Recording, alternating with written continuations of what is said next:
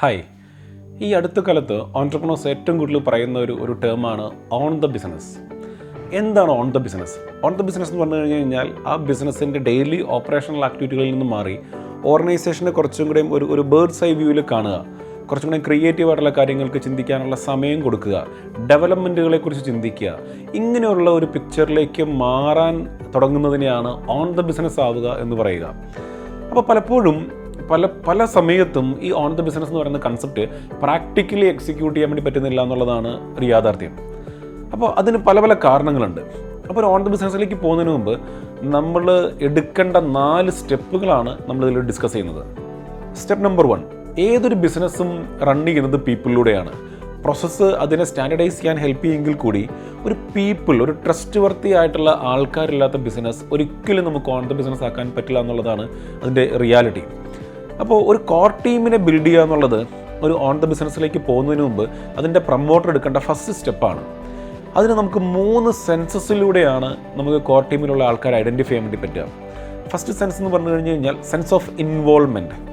അതായത് നമ്മൾ എടുക്കുന്ന ടീം അവരുടെ ആക്ടിവിറ്റിയിൽ അല്ലെങ്കിൽ അവരുടെ റോളിൽ അവർ ചെയ്യുന്ന ആ പ്രത്യേക ഫംഗ്ഷനിൽ മാക്സിമം ഇൻവോൾവ്മെൻറ്റ് വേണം. പെർഫോമൻസിൻ്റെ അപ്പുറത്തേക്ക് അവരുടെ ഇൻവോൾവ്മെൻ്റ് ആണ് അവിടെ ഇമ്പോർട്ടൻ്റ് ആയിട്ടുള്ളത്. രണ്ടാമത്തത് സെൻസ് ഓഫ് കമ്മിറ്റ്മെൻ്റ് ആണ്. ഓർഗനൈസേഷൻ്റെ വിഷനോട്, ഓർഗനൈസേഷൻ്റെ അജണ്ടയിനോട്, ഓർഗനൈസേഷൻ്റെ വാല്യൂസിനോട് കമ്മിറ്റ്മെൻറ്റ് ഉണ്ടാവുക എന്നുള്ളത് വളരെ ഇമ്പോർട്ടൻ്റ് ആണ്. അത് വരുമ്പോഴാണ് അൺഡൗട്ട്ഫുള്ളി ആ ഓർഗനൈസേഷനെ അവർ ഫോളോ ചെയ്യുള്ളൂ. മൂന്നാമത് സെൻസ് ഓഫ് ഓണർഷിപ്പാണ്. അതായത് പുറത്തുനിന്ന് ഒരാൾ പുഷ് ചെയ്യാതെ സ്വയം ഓണർഷിപ്പ് എടുത്ത് കാര്യങ്ങൾ ലീഡ് ചെയ്യാനുള്ള ഒരു ഇൻതൂസിയാസം അല്ലെങ്കിൽ ഒരു വാല്യൂ. ഈ 3 എലമെൻറ്റും പ്രോപ്പർ ആകുമ്പോഴാണ് ഒരു കോർ ടീം സെറ്റ് ആവുക. അപ്പോൾ ഈ കോർ ടീമിനെ ബിൽഡ് ചെയ്യുക എന്നുള്ളതായിരിക്കണം ഒരു ഓൺട്രപ്രണറിൻ്റെ ഫസ്റ്റ് പ്രയോറിറ്റി. സെക്കൻഡ് പോയിന്റ്, ഒരു ഓർഗനൈസേഷൻ ഓൺ ദ ബിസിനസ്സിലേക്ക് പോകുന്നതിന് മുമ്പ് ഒരു ബേസ് ബെഞ്ച് മാർക്കുകൾ സെറ്റ് ചെയ്യുക എന്നുള്ളത് വളരെ ഇമ്പോർട്ടൻ്റ് ആണ്. എന്താണ് base benchmark? For example, ഇപ്പോൾ പ്രോഫിറ്റബിലിറ്റി ആയിക്കോട്ടെ, ഗ്രോത്ത് ആയിക്കോട്ടെ, ടേൺ ഓവർ ആയിക്കോട്ടെ, എല്ലാം 100% വന്നാൽ സന്തോഷം എന്ന് നമുക്ക് പറയാം. പക്ഷേ ചില സമയത്ത് അത് 100% വരണമെന്ന് നിർബന്ധമൊന്നുമില്ല.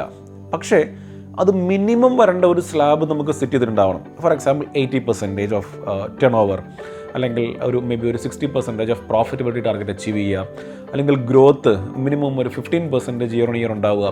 അങ്ങനെയുള്ള ചെറിയ ബെഞ്ച് മാർക്കുകൾ സെറ്റ് ചെയ്യുന്ന സമയത്ത് ഈവൻ ഒരു ഓൺട്രപ്രണർ അടുത്തൊരു ലെവലിലേക്ക് ഒരു ഓൺ ദ ബിസിനസ്സിലേക്ക് പോകാൻ ഉള്ള കാര്യങ്ങളെല്ലാം റെഡിയായെന്ന് വിചാരിക്കാം. അങ്ങനെ വരുന്ന സമയത്തും ചില ഹിറ്റുകൾ, ചില സെറ്റ് ബാക്സുകൾ നമുക്ക് മനസ്സിലാകണമെങ്കിൽ ഒരു സ്റ്റാൻഡേർഡ് സെറ്റ് ചെയ്തിട്ടുണ്ടാവണം. ഈ സ്റ്റാൻഡേർഡ് നമ്മുടെ കോർ ടീമിന് മനസ്സിലായിട്ടുണ്ടാവണം. അപ്പോൾ ആ സ്റ്റാൻഡേർഡിൽ താഴെ വരുന്നുണ്ടെങ്കിൽ അതിൻ്റെ അർത്ഥം എന്തോ ഒരു കാര്യം റോങ് ആയിട്ട് സംഭവിക്കുന്നുണ്ട് എന്നുള്ളതാണ്.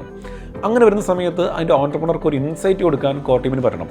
സോ എപ്പോഴും ഒരു മിനിമം ബെഞ്ച് മാർക്ക് സെറ്റ് ചെയ്ത് കഴിഞ്ഞാൽ മാത്രമാണ് ടൈം ടു ടൈം കറക്റ്റായിട്ടുള്ള ആക്ഷൻസ് എടുത്ത് ഓർഗനൈസേഷന് മൂവ് ചെയ്യാൻ വേണ്ടി പറ്റുള്ളൂ. സോ ഈ ബെഞ്ച് മാർക്കാണ് സെക്കൻഡ് പോയിന്റ്. തേർഡ് പോയിന്റ്, അത് ഏറ്റവും ഇമ്പോർട്ടൻ്റ് ആയിട്ടുള്ള പോയിൻ്റാണ്. അതായത് ഒരു ഓർഗനൈസേഷൻ്റെ സ്റ്റാൻഡർഡൈസേഷനിലൂടെയാണ് ഓൺ ദ ബിസിനസ് എന്ന് പറയുന്ന ഒരു കൺസെപ്റ്റിലേക്ക് നമുക്ക് എത്താൻ വേണ്ടി പറ്റുള്ളൂ. അതിന് പ്രോപ്പറായിട്ടുള്ള സിസ്റ്റംസും സ്റ്റാൻഡേർഡ് ഓപ്പറേറ്റിംഗ് പ്രൊസീജിയറും ഇംപ്ലിമെൻറ്റ് ചെയ്ത് കോർ ടീമും ബാക്കിയുള്ള ടീമും അത് ഫോളോ ചെയ്യുമ്പോൾ ഓട്ടോമാറ്റിക്കലി ഒരു minimum performance benchmark keep ചെയ്യാൻ ഓർഗനൈസേഷന് സാധിക്കും. അപ്പോൾ ഈ സ്റ്റാൻഡേർഡ് ഓപ്പറേറ്റിംഗ് പ്രൊസീജിയർ, പ്രോപ്പറായിട്ടുള്ള സിസ്റ്റംസ് അത് ഇംപ്ലിമെൻറ്റ് ചെയ്യുക എന്നുള്ളത് വളരെ ഇമ്പോർട്ടൻ്റ് ആണ്.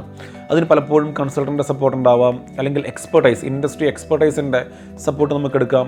അതിൽ എല്ലാ ഡിപ്പാർട്ട്മെൻറ്റും അതിൻ്റെ മിനിമം പെർഫോമൻസ് മീറ്റ് ചെയ്യാൻ പറ്റുന്ന രീതിയിലേക്ക് ആ സ്റ്റാൻഡേർഡ് ഓപ്പറേറ്റിംഗ് പ്രൊസീജിയർ ഇംപ്ലിമെൻറ്റഡ് ആണ് എന്നുള്ളത് മേക്ക് ഷുവർ ചെയ്യുമ്പോഴാണ് ഓർഗനൈസേഷൻ്റെ അടുത്തൊരു ലെവലിലേക്ക് ഓർഗനൈസേഷൻ മൂവ് ചെയ്യാനും അതുപോലെ തന്നെ ഓൺട്രപ്രണർക്ക് ഓൺ ദ ബിസിനസ്സിലേക്ക് പോകാനും പറ്റുകയുള്ളൂ. ഫോർത്ത് പോയിന്റ്, ഓൺട്രപ്രണർ അവരുടെ ക്രിട്ടിക്കൽ ഏരിയ മനസ്സിലാക്കുക എന്നുള്ളതാണ്, അല്ലെങ്കിൽ അവരുടെ റോളിൻ്റെ ക്രിട്ടിക്കൽ ഏരിയ. ഫോർ എക്സാമ്പിൾ, ഏതൊരു ഓൺട്രപ്രണറും ഓൺ ദ ബിസിനസ് ആയി കഴിഞ്ഞ് കഴിഞ്ഞാൽ അവർക്ക് ആ ഓർഗനൈസേഷനിൽ ഒരു സൂപ്പർ ക്രിട്ടിക്കൽ റോൾ പ്ലേ ചെയ്യാനുണ്ട്. ഫോർ എക്സാമ്പിൾ, ചില ഡിസിഷൻ മേക്കിങ്ങിലായിരിക്കാം, ചിലപ്പോൾ ചില പ്രൊഡക്റ്റിൻ്റെ ഇന്നോവേഷനിലായിരിക്കാം, ചിലപ്പോൾ വേറെ എന്തെങ്കിലും സ്ട്രാറ്റജിക് ആസ്പെക്റ്റിലായിരിക്കാം. അപ്പോൾ ഓൺ ദ ബിസിനസ് ആവുക എന്ന് പറഞ്ഞു കഴിഞ്ഞാൽ കംപ്ലീറ്റ്ലി ഓർഗനൈസേഷനിൽ നിന്ന് മാറി നിൽക്കുക എന്നുള്ളതല്ല, ഓർഗനൈസേഷൻ്റെ ഒരു ഏരിയയിൽ ഏറ്റവും സൂപ്പറായിട്ട് ഫോക്കസ് ചെയ്യുക എന്നുള്ളതാണ്. അത് ചിലപ്പോൾ R&Dയിലായിരിക്കാം. അപ്പോൾ ഒരു ഓൺ ദ ബിസിനസ് ആവുന്ന സമയത്ത് ഈ ഓർഗനൈസേഷൻ അടുത്ത ലെവലിലേക്ക് പോകുന്നതിൽ എൻ്റെ റോൾ എന്താണെന്നുള്ളത് ഓർഗനൈസേഷൻ്റെ ആ ഒരു പ്രൊമോട്ടർ മനസ്സിലാക്കുക എന്നുള്ളത് വളരെ ഇമ്പോർട്ടൻ്റ് ആണ്. ആ റോളിലായിരിക്കണം ഓൺട്രപ്രണർ ഫോക്കസ് ചെയ്യേണ്ടത്. ഈ ഫോക്കസാണ് ഓർഗനൈസേഷനെ അടുത്ത ലെവലിലേക്ക് കൊണ്ടുപോവുക. ഈ 4 പോയിൻ്റ് പ്രോപ്പറായിട്ട് അലൈൻ ചെയ്യുമ്പോഴാണ് ഓർഗനൈസേഷനെ നമുക്കൊരു അടുത്തൊരു ഓൺ ദ ബിസിനസ്സിലേക്ക്, അല്ലെങ്കിൽ അതിൻ്റെ പ്രൊമോട്ടറിൻ്റെ ഒരു ഓൺ ദ ബിസിനസ് എന്ന് പറയുന്ന ഒരു കൺസെപ്റ്റിലേക്ക് പൂർണ്ണമായും കൊണ്ടുപോകാൻ സാധിക്കുകയുള്ളൂ. അപ്പോൾ അതുകൊണ്ട് തന്നെ ഈ 4 പോയിൻ്റ് നിങ്ങളുടെ ഓർഗനൈസേഷനിൽ ഉണ്ടോ എന്നുള്ളത് പ്രോപ്പറായിട്ട് ഇൻട്രോസ്പെക്ട് ചെയ്യുക. അവിടെ എന്തെങ്കിലും ഏരിയ ഇമ്പ്രൂവ് ചെയ്യണമെങ്കിൽ അതിനുള്ള ഇൻഡസ്ട്രി എക്സ്പെർട്ടൈസിനെ നിങ്ങൾ അപ്രോച്ച് ചെയ്യുക എന്നുള്ളതും വളരെയധികം ഇമ്പോർട്ടൻ്റ് ആണ്.